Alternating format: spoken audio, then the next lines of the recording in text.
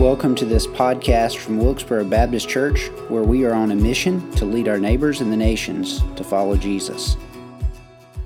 Today we're going to deal with the theology in our theology series, Doctrine and Devotion. We look at God as Creator. So you've got the handout in front of you, and before we get started, let's turn our hearts and attention to the Lord in prayer, and then we will get started with our lecture for tonight. Our Father, you are great and gracious. You are the creator and sustainer of life. And Lord, as we gather in this room today, much like Abram all the way back in Genesis chapter 15, Lord, some of us are gathering with a sense of fear about what has been or what might be or what we anticipate. Some of us, Heavenly Father, are gathering with a sense of uncertainty. We're not entirely sure what is going on in our lives or what is going on in the lives of those around us. Father, some of us are gathering not so much with uncertainty or with fear, but Lord, there's turmoil within. We know what's going on. We are experiencing some difficulty or tragedy or challenge. Father, it is so easy for us to be caught up in our own circumstances and our own lives. And yet, Father, when we come to you in prayer, we do not come to you as a God who's limited by our situations.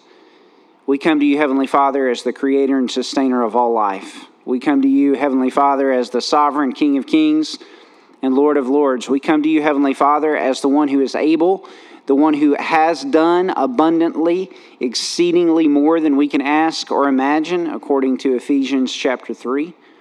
We come to you, Heavenly Father, as one who is glorious and Lord, and so we praise you. We praise you for your creation. We praise you for your majesty. We praise you for your lordship. We praise you for your redemption and work in our lives. We praise you that you are glorious and great. And Lord, as we praise you and acknowledge you, we also recognize how far we fall short of what you expect and your standards. We recognize, Lord, that so often the turmoil, the fear, the uncertainty that handicap us spiritually, many of those things are things of our own making. They're things that we've caused because of our sinfulness. Or at least they've been caused because of somebody else's sinfulness. Lord, we live in a broken and fallen world. Fallen in our own hearts, fallen in our own lives, fallen in our families, fallen in our nation, fallen in our community. So, Heavenly Father, we come to you as the God who is able, and we ask you to intervene. I pray, Lord, that as we just sang, you would teach us to trust in you, to lean on your arms that will hold us and carry us if we will simply depend on you. Lord, I pray for those prayer requests that are burning up in the hearts and lives of those in our congregation tonight. So many in our community, so many in our church family. Cancer, surgeries, internal fears, health circumstances, deaths. Father, we lift these up to you and pray that you would intervene, pray that you would help, pray that you would heal, pray that you would strengthen, pray that you would comfort. Heavenly Father, we pray that tonight, as we reflect on the truth of what Scripture teaches about you as Creator, we pray, Lord God, that you would assure us of your greatness, your glory, and your majesty, that you would teach us from your word, that you would open our eyes to see and our ears to understand, our hearts to apply, and our lives to practice what we hear and what we learn today. We pray, Heavenly Father, that you would continue to work in the life of our church, help us be faithful to you and seek you first in all things. We pray this in Christ's name. Amen. A couple of quick things, just kind of internal things, making sure you're aware of some stuff. These lectures are available on podcast. So our previous lectures in this series are available on podcast. If you want to make sure you follow up, you can go to our church podcast channel and like that. And log in, and you can get those podcasts. This will be recorded tonight. We hope, we pray. We've been recording in the sanctuary, so we are recording currently, and so we are going to hope that this works. If it doesn't, we're going to kick back and punt, and maybe I'll teach this again next week if that happens. that way. Not really. We're going to spend a few more weeks dealing with the doctrine of God. For certain, next week we will deal with God's sovereignty and providence, and then probably look at God as Trinity in the following week. And then in the next month or so, we'll be moving to the doctrine of humanity. And so we'll just keep going through the doctrines of Scripture, or the doctrines of systematic theology. So tonight we're in the doctrine of God as Creator. The question that arises is, where did we come from? And what does the Bible say about where we've come from? So what I've done is I've given you about 7 or 8 questions there that we're going to try to ask and answer, and give you some places to take notes and have some interaction with, and then we'll walk away with a few takeaways. What do we do with this concept of God as Creator? Of course, the Bible begins with this. In the beginning, Genesis 1, God created the heavens and the earth. The earth was without form and void, and darkness was over the face of the deep, and the Spirit of God was hovering over the face of the waters. The Bible begins with the doctrine of creation. But that's not just true for us in our worldview. Question number 1 is this: why the doctrine of creation? Let me say this very clearly. Every worldview must answer the question of origin. We're Christians. We're unapologetically Christians. We're a particular tradition of Christians. We're in a Southern Baptist church. That's our tradition of Christianity. Most of you don't have any problem at all with recognizing that we believe God created the world. But that's not a unique claim or a unique idea that our worldview has to answer. Every other worldview, atheism, naturalism, Buddhism, Hinduism, ancient religious systems, they all have to answer the question, where did we come from? Where did we come from? How did we get here? How did the things that we see come about? And so biblical creation is one answer to that particular question. In the Old Testament, the word create, so God created, chapter 1, verse 1 of Genesis, is the word bara. It is a technical term that is reserved for God's act of creation. The 50 times it's used in the Old Testament, all of those instances are only used of God. A lot of times we think of the term create as something that we can do as well, and we can. We'll get into that in detail when we look at the doctrine of humanity. You and I can make things. You and I can design things. You and I can put things together that are utterly beautiful and glorious and wonderful. You heard that with a piano piece being played, or with a song being sung, or a painting being painted. But the word bara is specifically used for God creating something when there was nothing there. God speaking it into existence.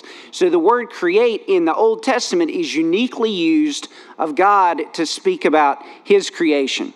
In his book, Genesis in Space and Time, Francis Schaeffer summarizes the other options that are available for us considering where did we come from. Let me give you 4 options that Schaeffer recognized. Option number 1, once there was absolutely nothing, and now there is something. So when he says absolutely nothing, he means absolutely nothing. I mean, that if you're looking at this logically, you look around, there's something here, right? I mean, you're here. I think you're here. I'm pretty sure I'm here. I can feel my fingers. I can hear myself talk. So there is something here. So before there was something here, we all agree there's something here, there was absolutely nothing. That's one worldview option. Obviously, that doesn't make a whole lot of sense. That there was absolutely nothing and now there is something. Another option would be that everything began with an impersonal something. This would be the Eastern religions, Buddhism, Hinduism, begin with that impersonal something. There's some kind of thing, nothingness, whatever you want to call it, way out in the background, and eventually it kind of caused everything that is.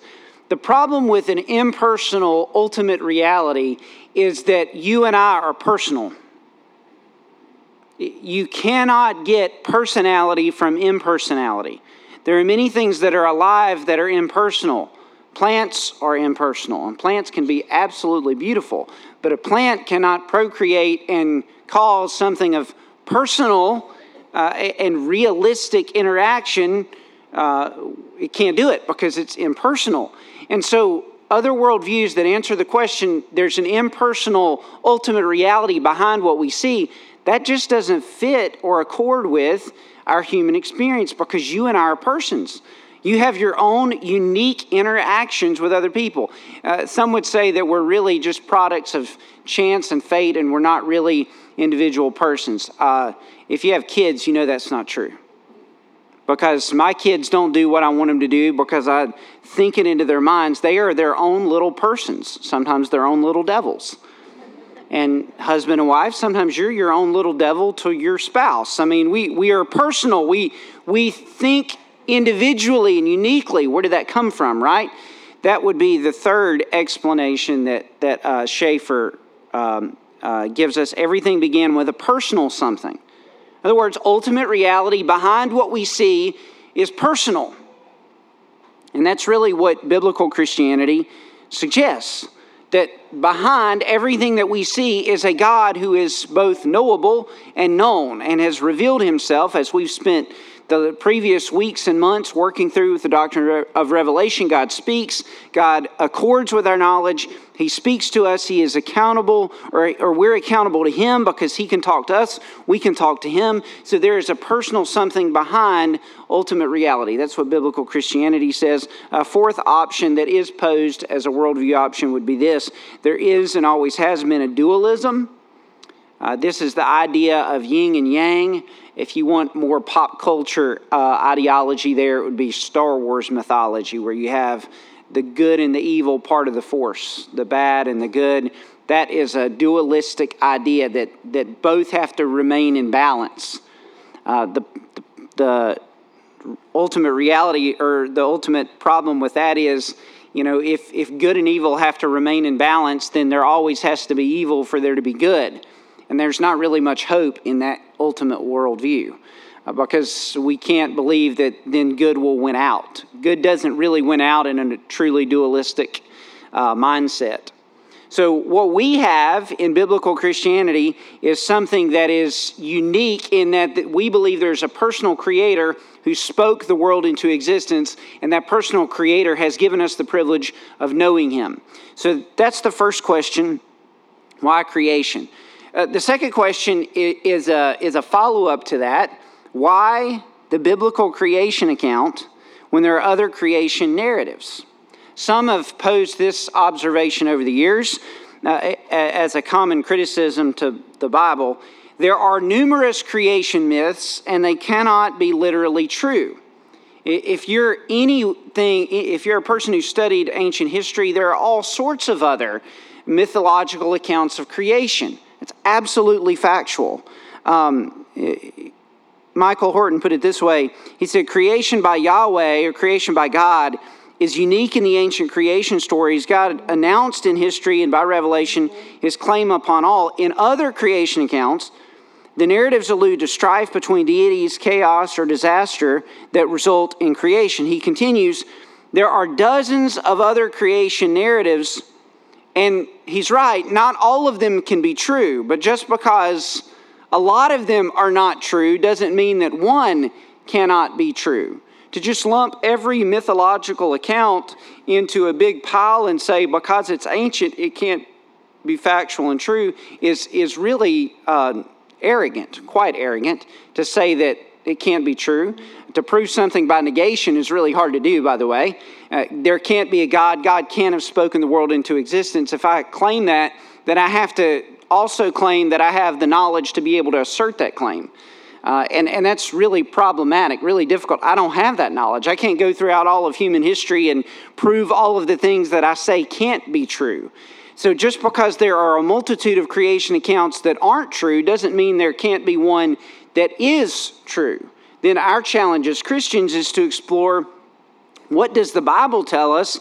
And does what the Bible tell us accord with, or does what the Bible tell us function consistently with the scientific observations that we see in our world? That's the challenge where we are today. One of the most fascinating things about the biblical creation account, and we as Christians would like God to have explained himself more or maybe defended himself, but God is a very matter-of-fact deity. God did not give us Genesis 1 and 2 to explain or defend biblical Christianity or biblical creationism. God simply declared himself. I mean, think about it. In the beginning, God. There's no prior, here's how you can know I exist. He doesn't do that. He really doesn't do that in any place in the New or Old Testament. He doesn't defend himself. He simply declares himself, says, this is who I am, and here is how you can know me. And creation is one of the greatest ways that we can know there is a God who exists. Psalm 19, the heavens declare his handiwork, and the earth shows forth his glories and his praise. When we look around, we see that there has to be someone behind us. By the way, that's a tacit affirmation of biblical creationism. There are a lot of folks that live in the world today that are atheists or naturalists or do not believe there's a God behind all of this, but they are in the very small minority of people that have lived on planet Earth. In fact, more than 90% of people that have ever lived on planet Earth have claimed some sort of belief in a God or a higher power that spoke or that created from some capacity. Why? Because when we look around, we obviously think something out there is bigger and greater than we are because all this is here. And what that's turned into in other world religions is what Paul talks about in Romans 1, where we worship and serve other gods, worship and serve the creation rather than the Creator. But that tacitly affirms what the Bible teaches, that there is a God behind all this who created and spoke everything into existence. So here's question number 3. This would be an interesting question for us as Christians. Does it really matter what we believe about creation? So some have observed over the years, we could just hold on to some kind of evolutionary naturalism theory and kind of connect it to what the Bible teaches, and we can just meld those two together and we'll be just fine. Does it really matter what we believe? Yeah, it really does matter what we believe. Here's why. Because where the story starts, it determines where the story finishes. So if we're going to have a God who is ruler, who is king, who is Lord, as the rest of the Bible declares him to be through the Old and New Testament, particularly in Revelation when he comes back and sets up his kingdom, if we ignore that God at the beginning part of his storytelling at Genesis and say that God doesn't really exist, he's something of a figment of our imagination, that it undercuts the entirety of the rest of the scriptural narrative.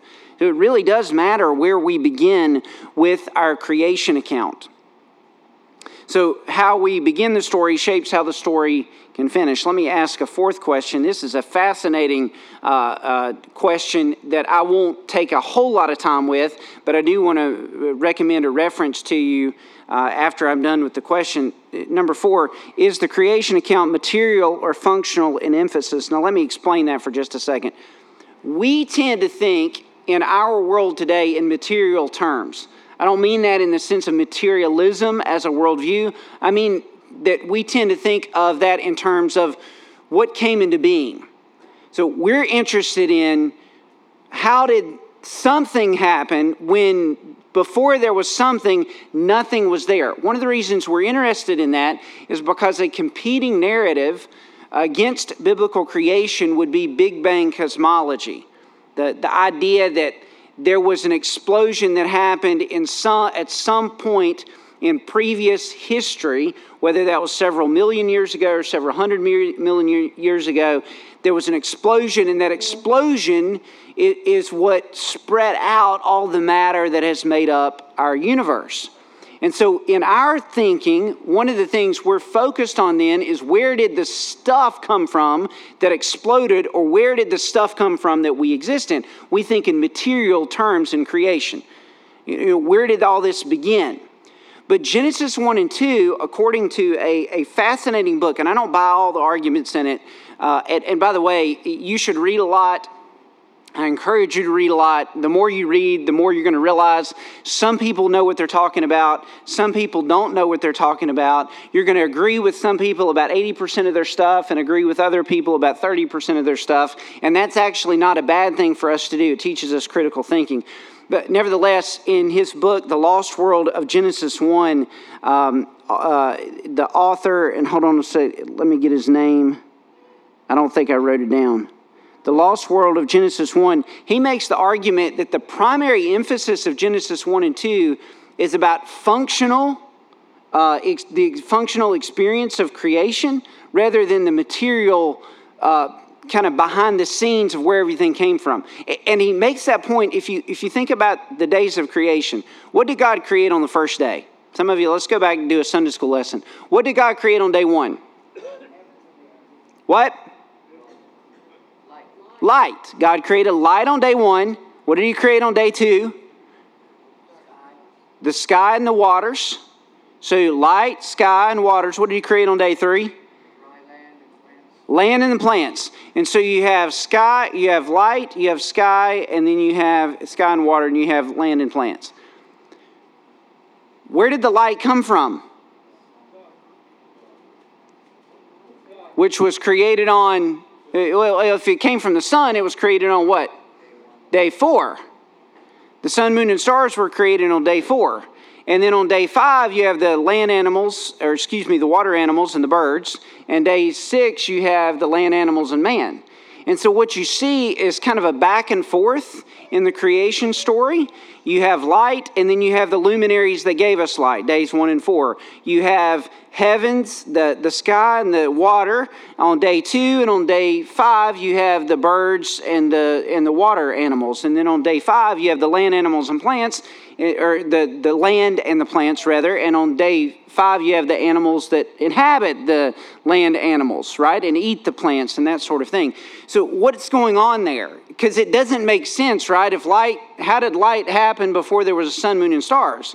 What's going on there? And I think what the author of The Lost World in Genesis 1, he reflects on is that that's a functional cosmology, meaning that the Old Testament folks, when Moses was writing this down under the direction of the Holy Spirit, they weren't asking the question, where did something come from when there was nothing before it? That would not have been a question on their minds. Because they were living in a world where they were only thinking that there's something here because they're thinking here. They're not thinking about the universe in some massive terms. They're thinking about the world in which they exist. And so they're thinking in functional terms, not so much material terms. And that shouldn't shake us, because if God spoke the world into existence, He spoke it into existence out of nothing. It still had to come from somewhere, even if it came a lot longer than that ago than we're comfortable with. Excuse me. So what that means is that I think Genesis 1 and 2 tell us a lot about creation, but they don't tell us everything you and I would like to know about creation. Can I say that out loud? I would like to know exactly how God put all this together. Genesis 1 and 2 doesn't tell us that. It just tells us that He did put it together. And by the way, Genesis 1 and 2, with that functional cosmology there, it really lends very well to the idea of day 7, God resting. Why did God rest on day 7? Because He put everything in order. Everything was working exactly like it should work. In other words, His creative work was finished. He rested, and that rest is a picture of worship. It's a picture of focusing on the God who put everything in order as it is. Now, that particular functional question is going to lead into a couple of things that are important for us as Christians to consider. They're the kind of questions that we're going to ask. So, how old is the earth? How long have we been around? Those kind of questions. And what do we do with those things as they may be in a little bit of discord with what physics would tell us or what science would tell us? So, here's question number 5. Are the days of creation literal or figurative? Meaning, did God create day 1 right after, or day 2 right after day 1? I'll be honest with you, I think the Bible is pretty clear that they're literal days. I think God created light on day 1. He created the sky and the waters on day 2. Evening and morning are parallel terms. Evening and morning were the first day, and day, yom, means a 24-hour period. I mean, that's just what the text says. Just looking at the text, it's a literal day. The reason that matters, as far as we're concerned, is because some Christians have observed over the years, well, if it's functional, if that's the way God created things, then couldn't God have used evolutionary means to bring about all the things that we see? Because don't the Bible and science live in discord with one another? I'll be honest with you, the Bible and science don't live in discord at all, not real science. And I would commend to you a book called Believing is Seeing. I'm about 70 pages into that book right now. It's a book by a physicist and astronomer who basically came to faith in Jesus because he looked at science. And one of the things that he noticed in looking at science and looking at the Bible is that the basic answers come back to the same type of worldview truths or same type of worldview realities. And so he affirms that, hey, listen, the Bible says this and science says this. They're not in discord. Where do science and the Bible, where are science and the Bible in discord? And I would argue that theories in science and the Bible are in discord. So it is absolutely true to say evolutionary naturalism is in discord with what the Bible teaches. But evolutionary naturalism is not science. It is a theory to explain how we came about. It's not affirmed science for a whole lot of reasons. One major reason is that the geological structures that Darwin predicted would have all of these missing links in terms of the fossil record. They don't exist. There's not just a missing link that shows us how we get from amoeba to human. There are hundreds of thousands, if not millions, of missing links. They don't exist. There's not a clear trail from Darwinian evolutionary naturalism, the idea of the descent of species, to where we are today. It's just not there. Other issues with evolutionary naturalism, significant issues, are the fact that evolutionary naturalism doesn't make sense of order, doesn't make sense of laws and the way things function. The idea in evolutionary naturalism is that we exist by what? Anybody know the big word? It begins with CH?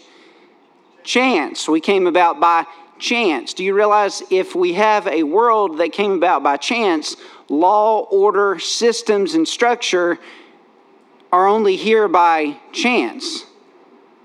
Meaning that if chance is how we came about, then we can't really hold on with any confidence to anything that we say is a law or is a clear structure. Well, that's not the world we live in. We live in a world that is clearly ordered.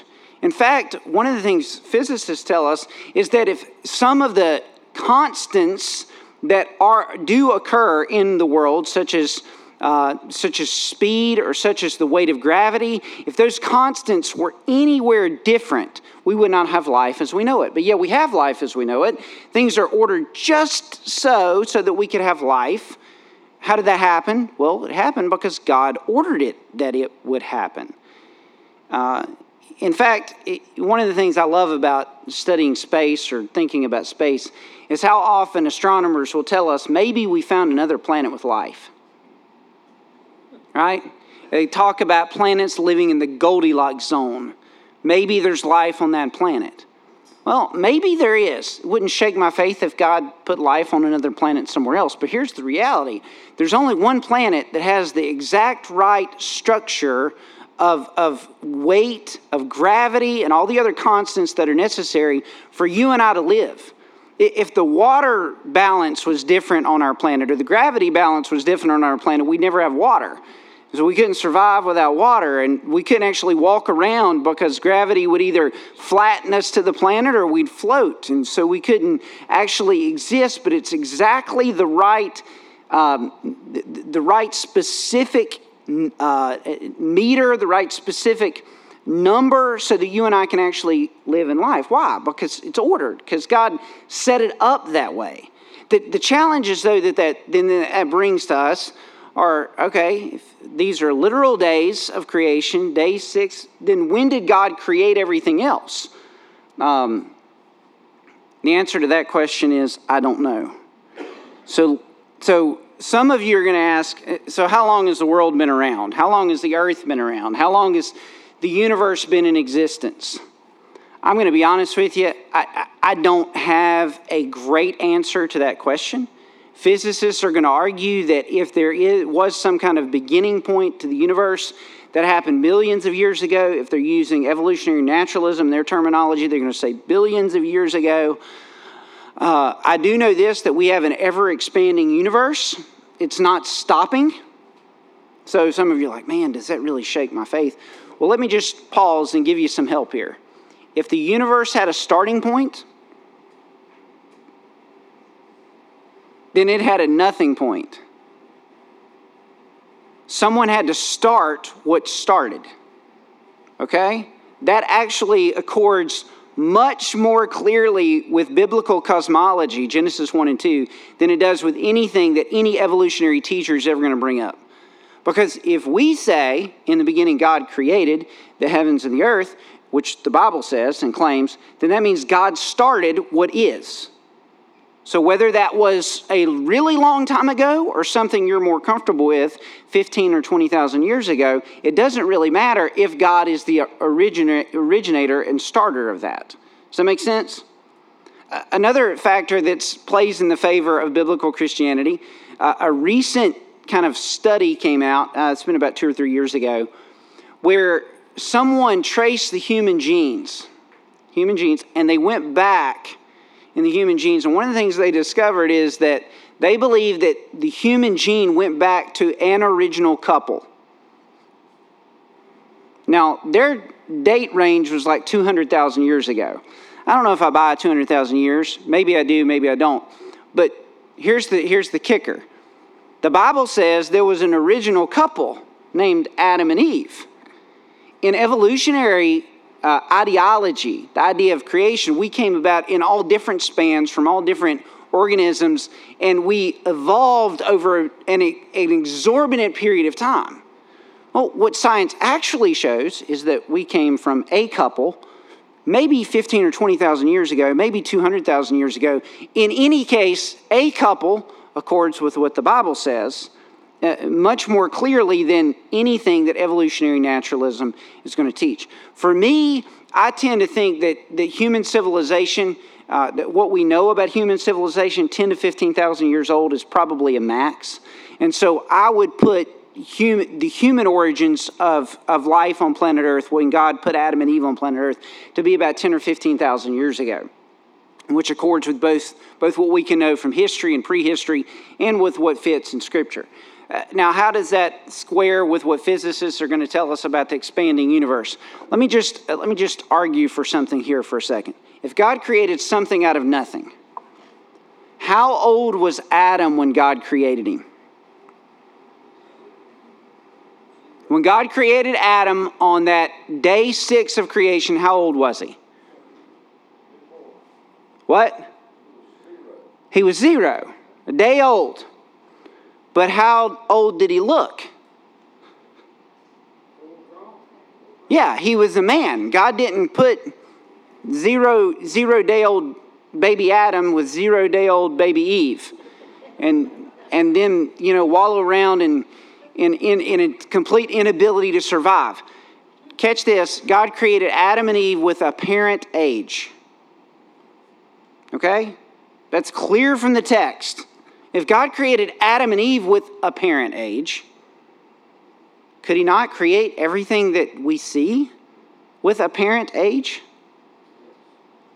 I mean, it doesn't trouble me if physicists say the universe is expanding at this rate, which would make it hundreds of millions of years old. I could care less.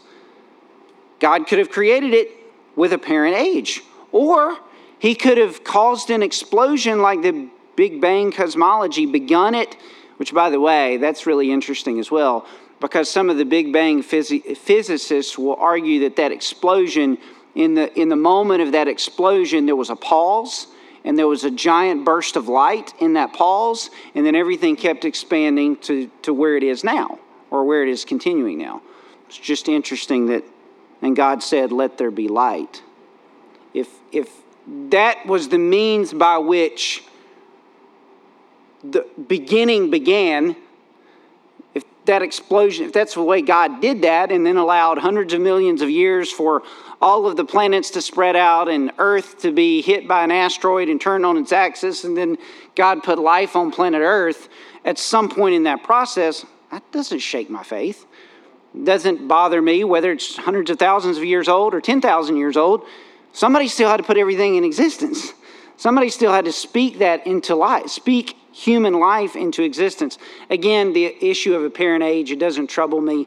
So if you're a young Earth person, 10 or 15,000 years, fantastic. If you're old Earth, 100,000 years, fantastic. If you go even years beyond that, okay, I can live with that as well. The Bible doesn't answer those questions, okay? I try to tell you what the Bible says authoritatively. What I'm telling you is what the Bible can give us a sense for what we can argue for. The Bible doesn't tell us how long we've been around. It just tells us that we're around. And then what we have to do is make sense of the world in which we live. So we are persons who live in the world around other persons. Where did that come from? It came from a God who said, let us make man in our image. And we'll get into the doctrine of humanity in a few weeks, which really helps us explain and make sense of the world in which we live. So let me get to question 6. I've sort of already answered this, but were Adam and Eve real, and were they the first two people on planet Earth? Yes.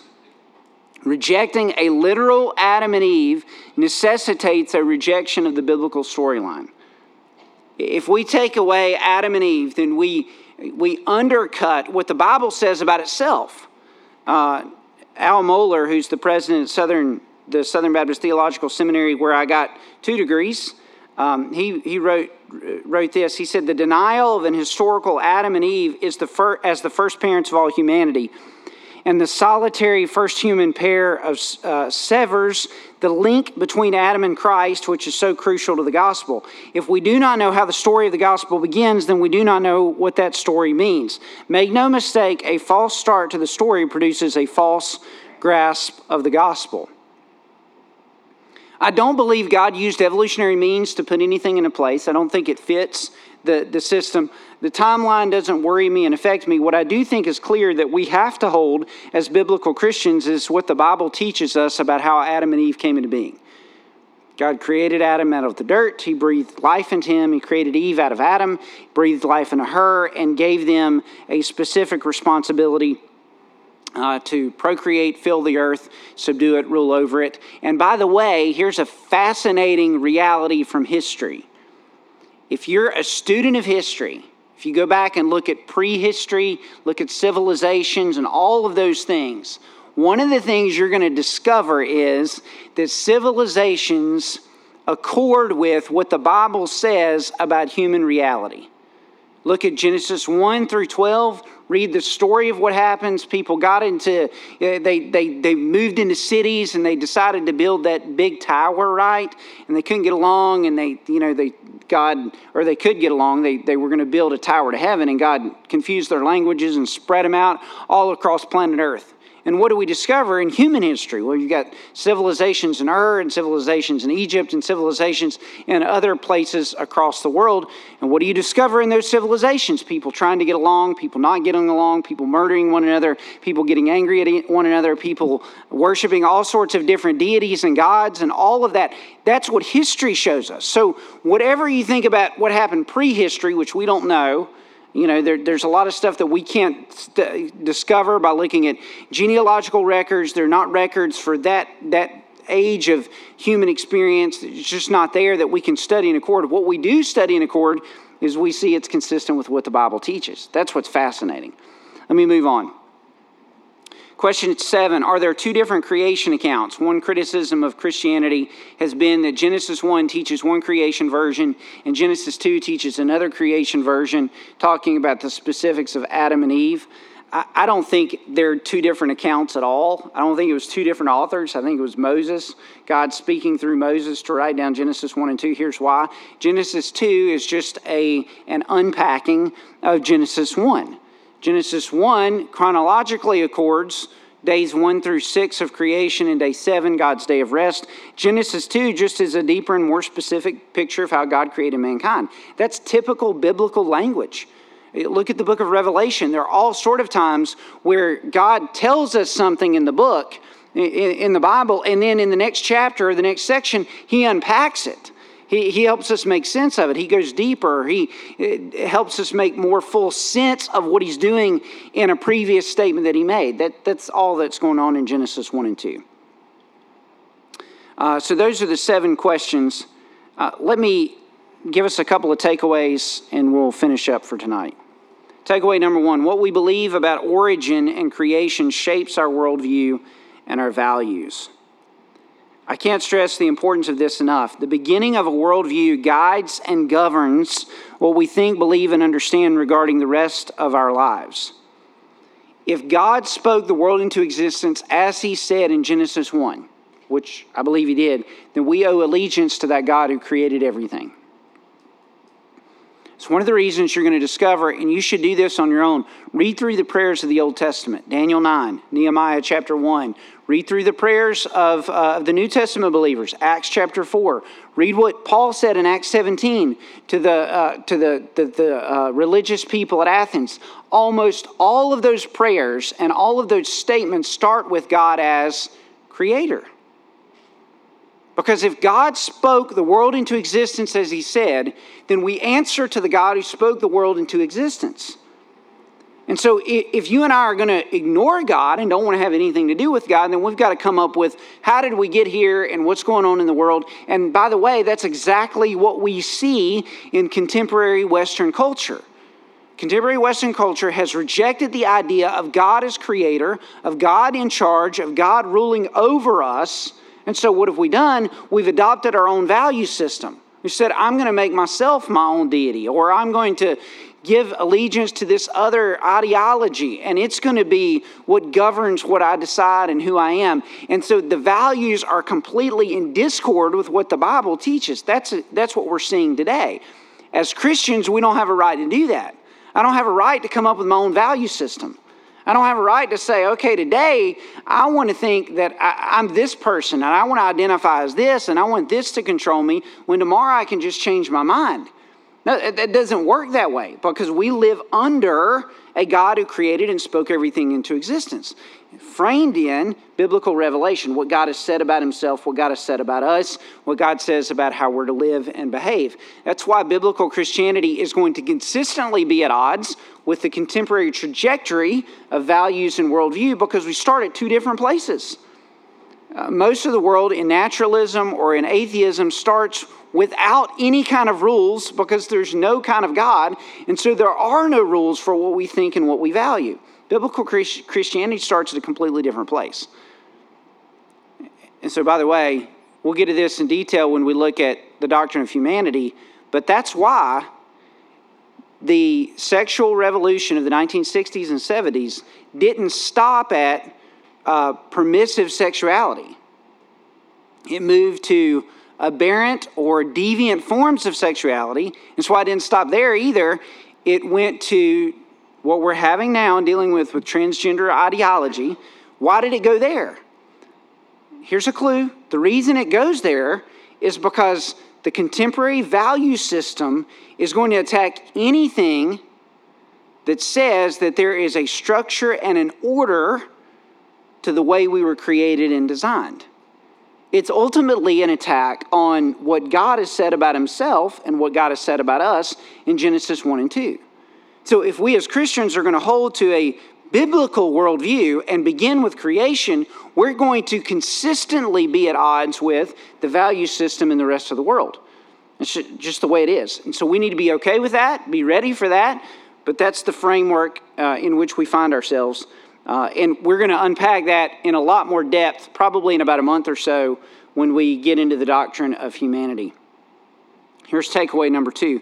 The revelation of God as creator highlights God's sovereignty and morality, both materially and functionally, in the world. The revelation of God as creator highlights his sovereignty and morality, both materially and functionally. So everything that we see materially came from God. He created the world ex nihilo, out of nothing. But he also set the world into motion as it should operate, functionally. He designed it to work as it works. There are some things that should just blow our mind about how they work. I mean, why in the world did God create Fireflies. Some of you are wondering, why did he create spiders and mice and snakes and all of those things? They function in the world in which we live. Salt water and fresh water. God made the world to function in such a way that it works. It shows his sovereignty. It shows his morality. It shows that he's absolutely in charge. It's a beautiful takeaway for us when we think about the doctrine of creation. Here's the final one. We must humbly adore our Creator God in praise, worship, and thanksgiving. So Dr. Mike and Dustin and I went to a worship conference Sunday afternoon and all day Monday and came back yesterday afternoon. And one of the things that we did, and you heard Dr. Mike, I kind of got to hold him back sometimes. I mean, he was pumped and excited tonight. I don't know if you could tell about us singing and us worshiping. And you're going to hear some of that from Dustin in coming weeks and hear some of that from Mike in the coming weeks. Why? Because God is worthy of our worship. God is worthy of our praise. He's worthy of our adoration. He's worthy of our exaltation. Folks, if he's the one that spoke the world into existence, he's worthy of our praise. Plain and simple. The best thing we can do, the most true and real thing we can do is say about God what God is and what is true about God, and he is the creator. Pause and think about this for just a second. Some of you have seen beauty today. Some of you saw some beautiful sunrises. This afternoon there were clouds in the sky. And have you ever just looked at the clouds in the sky and noticed how many shades of gray are in the sky, in clouds? I mean, who would think that up? I mean, some of us, some of you in the room are very creative and can do some things beautifully, but none of us think about something that doesn't exist and put it into existence in any form of music or any form of art. Because anything that we do that is beautiful or that is art or that is music, Dustin, is something that somebody else taught us, showed us, or developed, right? God thought up fireflies from nothing. There were no such thing as fireflies, and he thought, okay, let me make a bug that looks like a star so that kids will run around and chase them. Let me make stars that these people I'm going to make in my image can look up in the sky and see there's a star, and then there's a multitude of stars. And then he used those stars to give a promise to Abraham and said, your children will be like the stars in the sky. And he just said, I'm going to do this to show off my grandeur and my glory. And then just think, he thought you up out of nothing. God thought that the world would be a more glorious representation of himself if he designed someone like you. Some of you are like, I'm not that special. I'm not that unique. I'm not sure I really fit. I've got a place in the... You wonder about all those things. God thought you had a place in the world because God designed you. I wish he had designed me taller.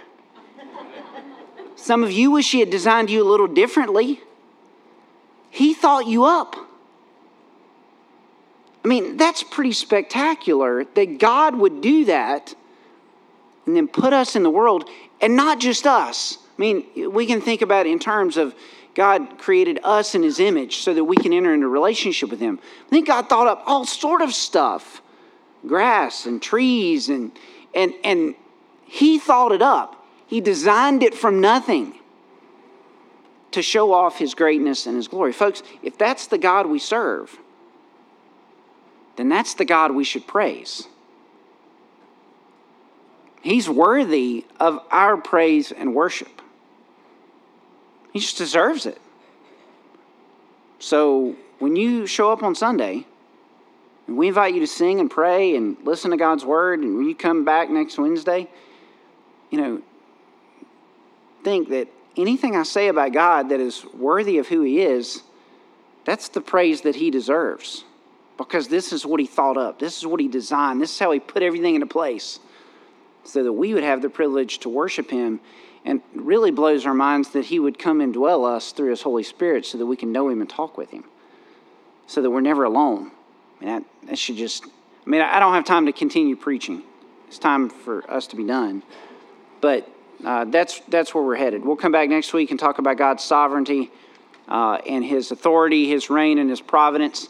And we'll see you next Wednesday. We'll see you Sunday before then. Hope you have a great night. God bless. Thank you for listening to this podcast. Remember to like and subscribe wherever podcasts are found.